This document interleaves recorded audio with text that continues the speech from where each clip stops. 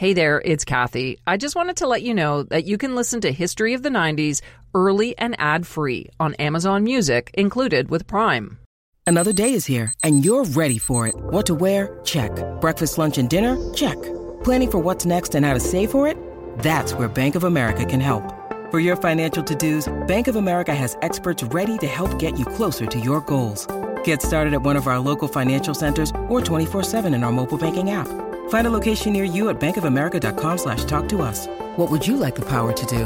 Mobile banking requires downloading the app and is only available for select devices. Message and data rates may apply. Bank of America N.A., member FDIC. When you need mealtime inspiration, it's worth shopping Kroger, where you'll find over 30,000 mouth-watering choices that excite your inner foodie. And no matter what tasty choice you make, you'll enjoy our everyday low prices, plus extra ways to save, like digital coupons worth over $600 each week. You can also save up to $1 off per gallon at the pump with fuel points. More savings and more inspiring flavors make shopping Kroger worth it every time. Kroger, fresh for everyone. Fuel restrictions apply. It begins with a blast of thunder. A sepia-toned book fills the screen as a shadowy hand flips slowly through the pages. Over the next 2 minutes, it's a visual assault of shaky titles and disturbing, violent scenes that pop on and off the screen so quickly that they're almost subliminal messages. All the while, a remixed version of Closer by Nine Inch Nails ominously builds in the background. It's like you're seeing inside the mind of a serial killer. And that's exactly what the young, edgy director of this 1995 movie was hoping to achieve. With his unique vision, the obsessive auteur left his mark on the 90s like no one else. Through films like this one, as well as controversial commercials and high-budget music videos, he styled the decade. I'm Kathy Kenzora, and this is History of the 90s, a podcast about a decade that changed the world. On this episode, we're talking about director David Fincher.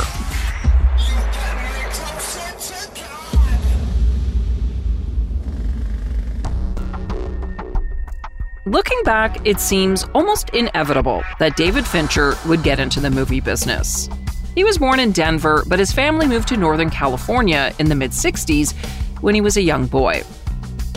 His neighbors included famed director George Lucas, who before creating Star Wars made the classic movie American Graffiti just down the street from Fincher's house. After high school, Fincher got a low-level position at Lucas's visual effects company, Industrial Light and Magic, but he quickly felt bored and stifled. Then in 1985, at the age of 23, Fincher went out on his own and landed an opportunity to direct a commercial. It was actually a public service announcement, or PSA, for the American Cancer Society. And with just a $7,000 budget, it probably shouldn't have been the thing that launched a career. But as you'll soon come to learn, David Fincher has always done things a little bit differently. The ad opens with a spacey synth chord and the faint sound of a heartbeat. As the camera pans up, viewers see a fetus floating inside an amniotic sac. And that very real-looking fetus is smoking a cigarette. Would you give a cigarette to your unborn child? You do. Every time you smoke while you're pregnant. Pregnant mothers, please, don't smoke. The smoking fetus ad, as it became known, was like nothing anyone had seen before. A low-budget cancer PSA that evoked 80s blockbuster movie vibes. Fincher had reached incredibly high with his first project. In aesthetic terms, he reached about as high as a director of that generation can, which is he reached for Stanley Kubrick. He reached for The Star Child, and the imagery at the end of 2001 yoked to this kind of insolent, punky, image of a smoking baby. That's Adam Naiman, author of the book David Fincher, Mind Games. He says the smoking fetus ad was a major breakthrough for the young director. If you believe in the idea that brevity and concision are a thing to aspire to, I wouldn't say anything as dumb as that's the best thing Fincher ever made, but you could argue in terms of brevity, it's one of his most perfect works. But not everyone was a fan. NBC and CBS chose not to air the evocative ad. complaining that it was too graphic. A network spokesperson said the fetus in particular was quite shocking to look at, and it might offend viewers. For David Fincher, the commercial became like a resume for the kind of work he could do. If you were looking for an edgy commercial or music video, he was your guy. After the smoking fetus ad, he went on to direct a bonkers music video for Rick Springfield's top 40 hit, Bop Till You Drop, which, among other things, involved an alien slave rebellion. Then, in 1986, Fincher joined a group of like-minded movie makers in Los Angeles, and together they founded Propaganda Films. The goal of the company was to take a different approach to Hollywood's slow-paced, high-cost movie business. They were soon known for their cutting-edge work and a roster of creative upstarts. Early on, they produced the 1990 David Lynch movie Wild at Heart, and they helped get his TV show Twin Peaks off the ground. But initially, Propaganda was mostly known for a different medium: music videos. Keep in mind, music videos in the 80s and 90s were pretty huge. They could make or break a musician's career. And when they were released on MTV or Much Music, it was an event similar to a movie opening. So to be the best at making music videos held a certain amount of cachet. And Propaganda Films, and Fincher in particular, soon became the best of the best. By 1990, 1 in 3 rock music videos made in the US was made by Propaganda Films. And the money they made off videos helped them fund other film and TV projects. At its peak, the company was making about 150 videos a year for performers and bands like Madonna, U2, Prince, Guns N' Roses, and Paula Abdul. And their videos dominated award ceremonies in 1989 and 1990. In 1989, David Fincher received 3 of 5 nominations for Best Music Video Direction at the VMAs. He was nominated for Jodie Watley's Real Love, Steve Winwood's Roll With It, and Madonna's Express Yourself, which came home the winner that night, not just for Best Director, but also Best Art Direction and Cinematography.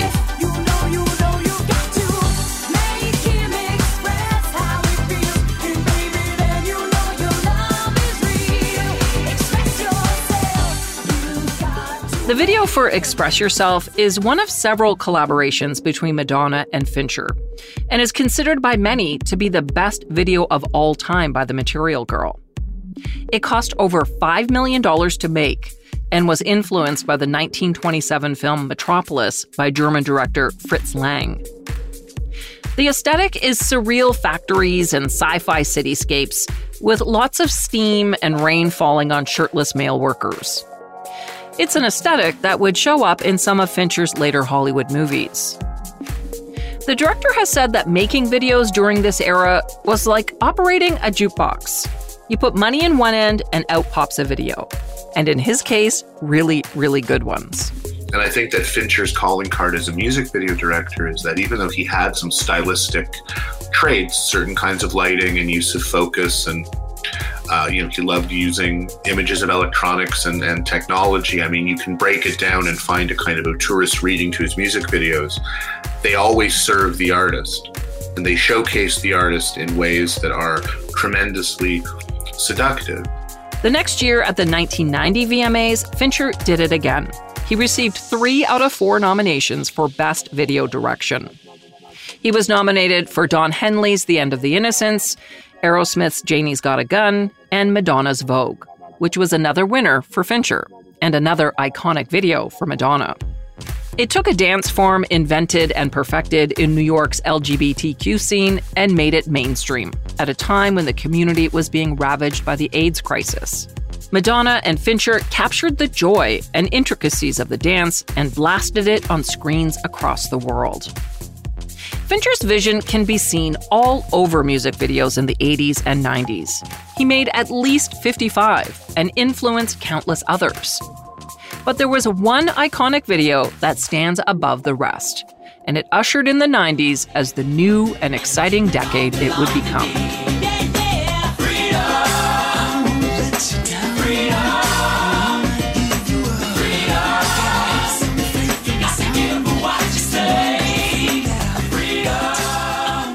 If you listen to the earlier History of the 90s episode on supermodels, you already know that Fincher directed the groundbreaking video for George Michael's Freedom 90.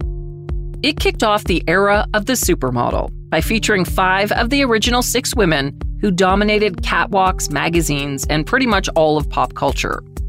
Michael was at a turning point in his career and was trying to be considered a serious artist after years as a successful pop star.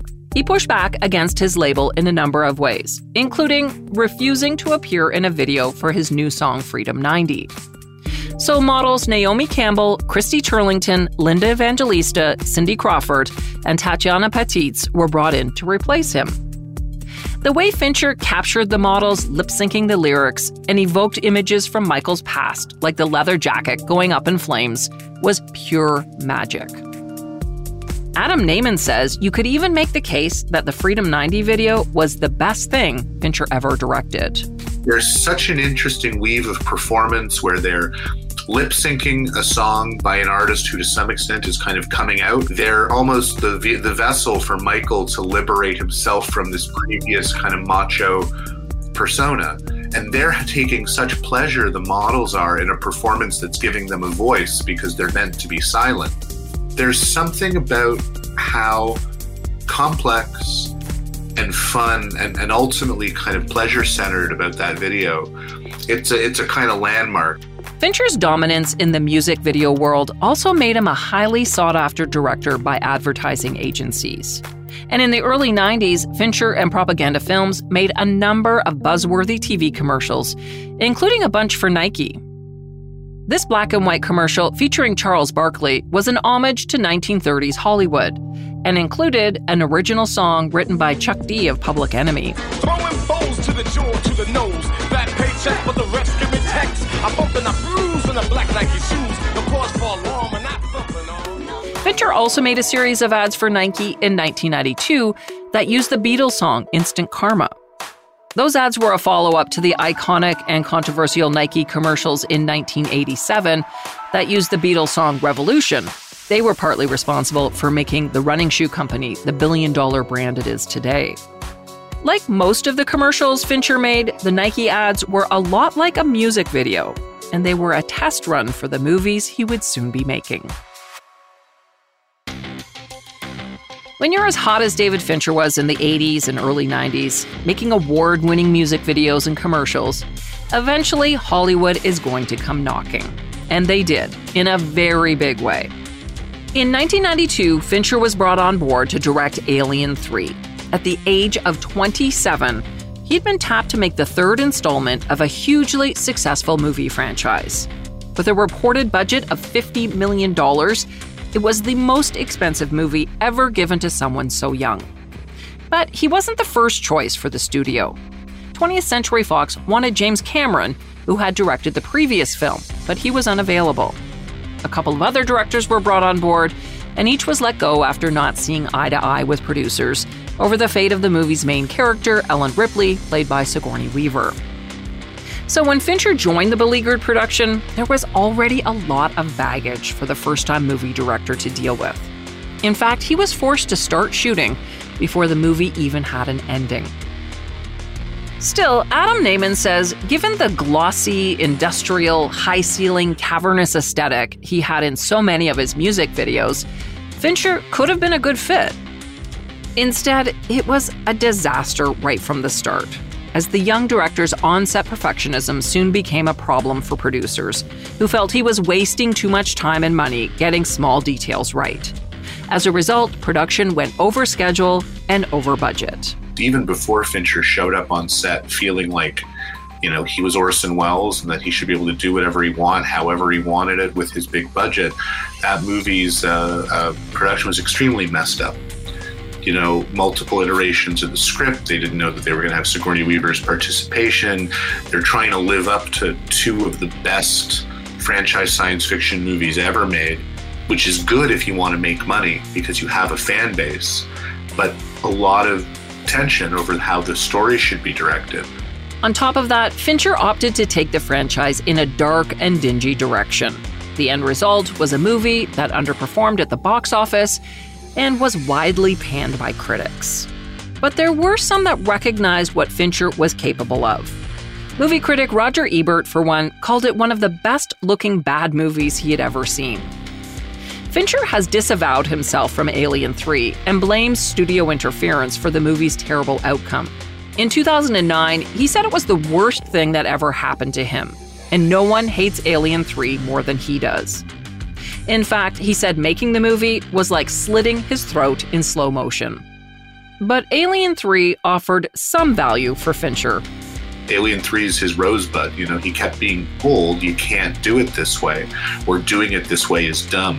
And instead of learning the lesson and giving up, he doubled down. And that's the value of that movie and his artistic evolution. Alien 3 put a chip on Fincher's shoulder that would eventually help him make some of the most memorable movies of the 90s. In 1991, aspiring screenwriter Andrew Kevin Walker was working at Tower Records in New York City.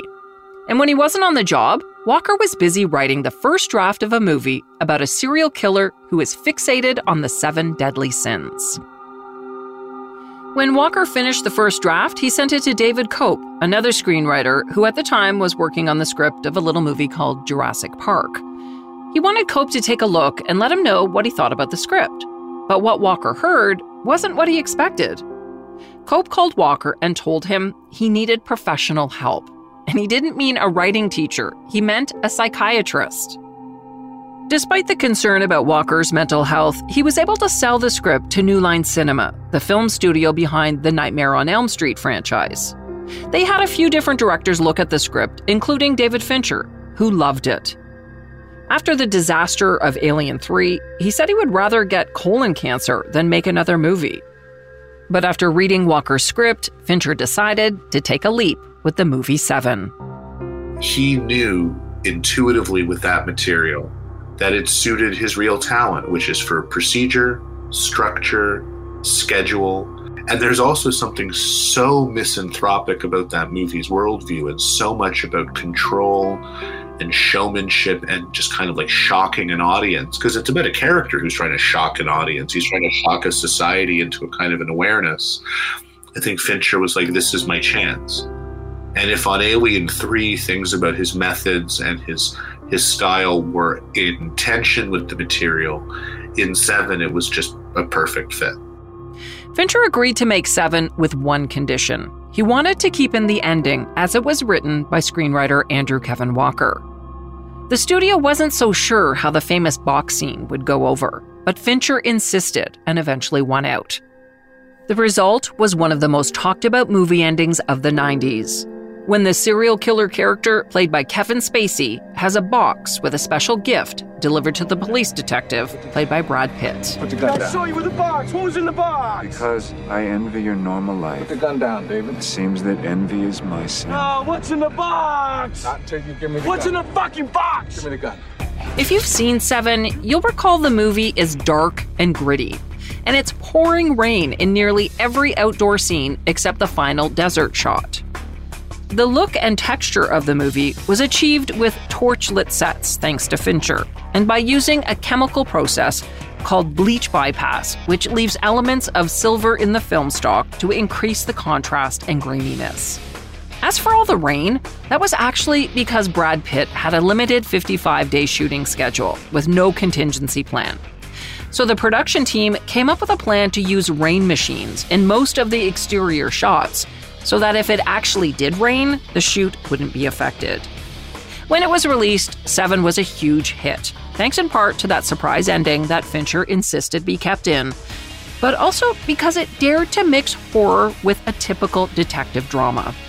Not only that, it was one of the first movies to really dive into the procedural science of forensic crime scene investigation. It was a true psychological thriller, and as a result, it changed the way serial killer movies and TV shows are made. And it inspired a number of copycats in the 90s and beyond, including the movies Kiss the Girls, The Bone Collector, and The Pledge, as well as TV shows like CSI, Luther, and True Detective. 7 also marked a change for some of the actors involved. For Morgan Freeman, it was the first time he tried on his new persona as a sage old mentor, a role he has replicated in dozens of films since then. As for Brad Pitt, after Seven, he cemented his role as a legit leading man. And he was someone Fincher would turn to again before the 90s were over in another classic movie.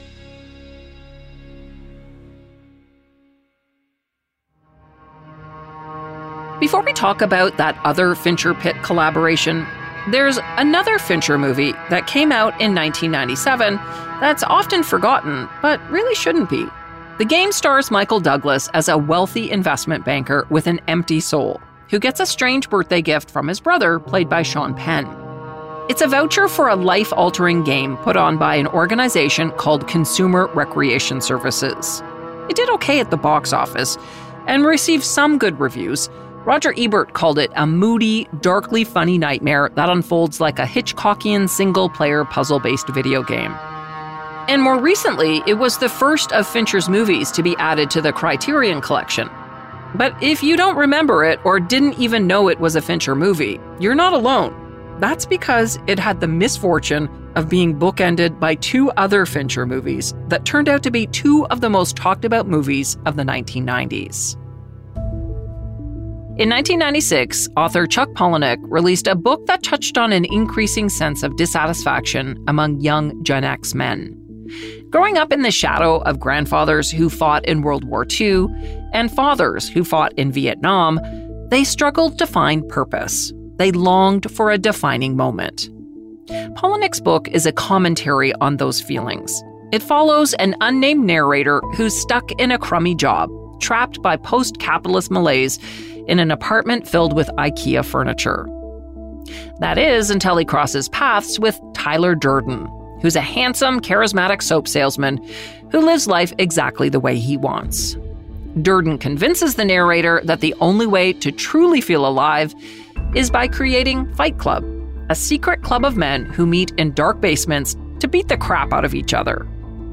The book flew under the radar, selling only about 5,000 copies in hardcover. But a copy did make its way to Laura Ziskin, the producer of Pretty Woman, who optioned the rights for just $10,000. Ziskin, who was working for 20th Century Fox, initially tried to get director David O. Russell on board for the project, but after reading the book, he passed, saying he just didn't get it. Next, she approached David Fincher. When he read Fight Club, he totally got it. Fincher, who was in his late 30s by then, says he saw the book as a rallying cry to beat back anger and malaise and sprint to the next evolution of ourselves. And he said it was easy for him to get swept away in just the sheer juiciness of it.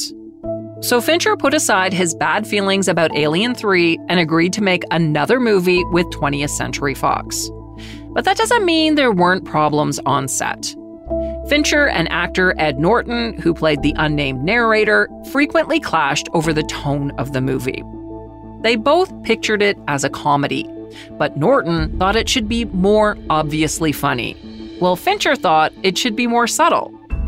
The two men fought constantly about it, making the script their own Fight Club, and that often resulted in long breaks between scenes where other actors would wait around aimlessly.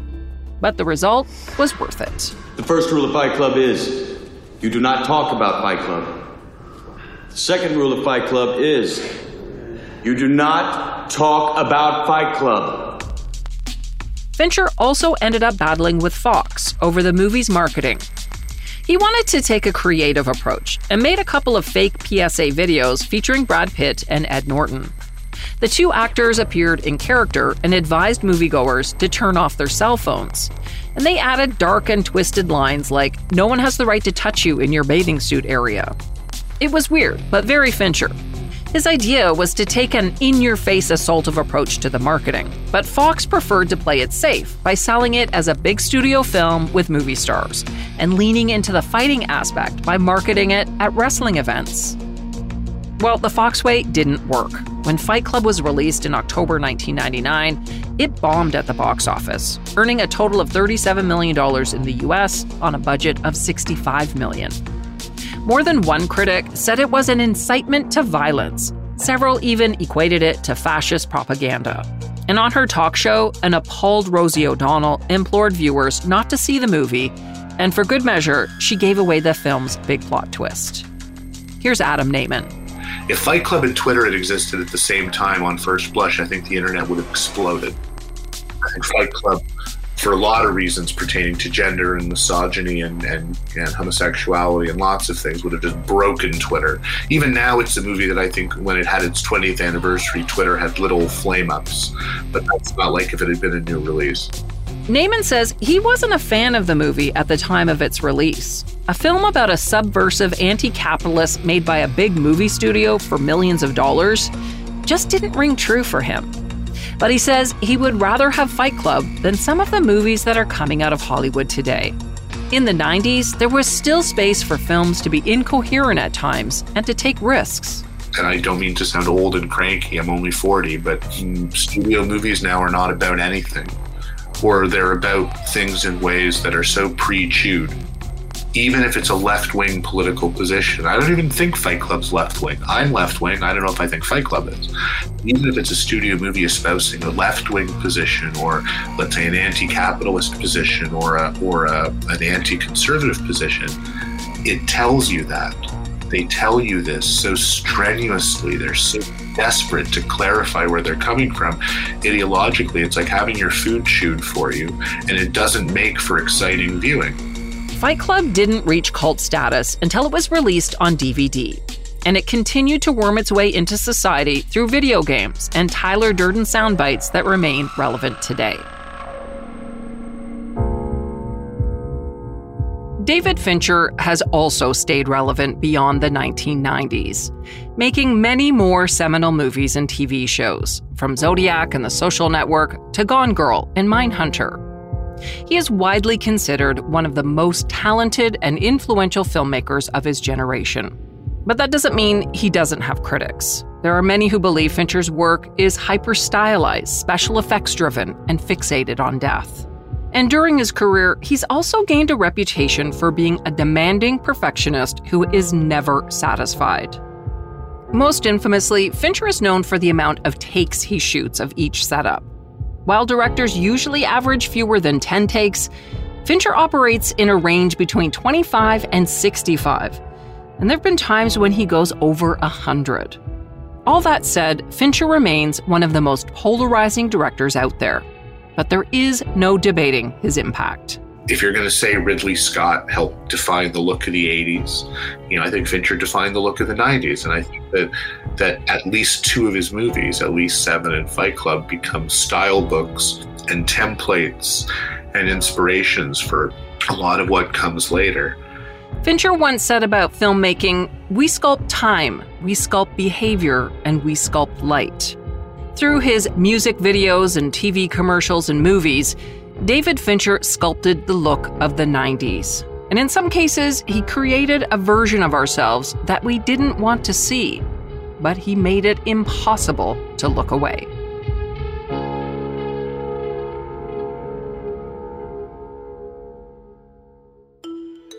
Thanks for joining me for this look at the work of David Fincher, and thanks to my great guest, Adam Naiman. Fincher fans must check out his book, David Fincher, Mind Games. I'll put information about Adam and his book in the show notes.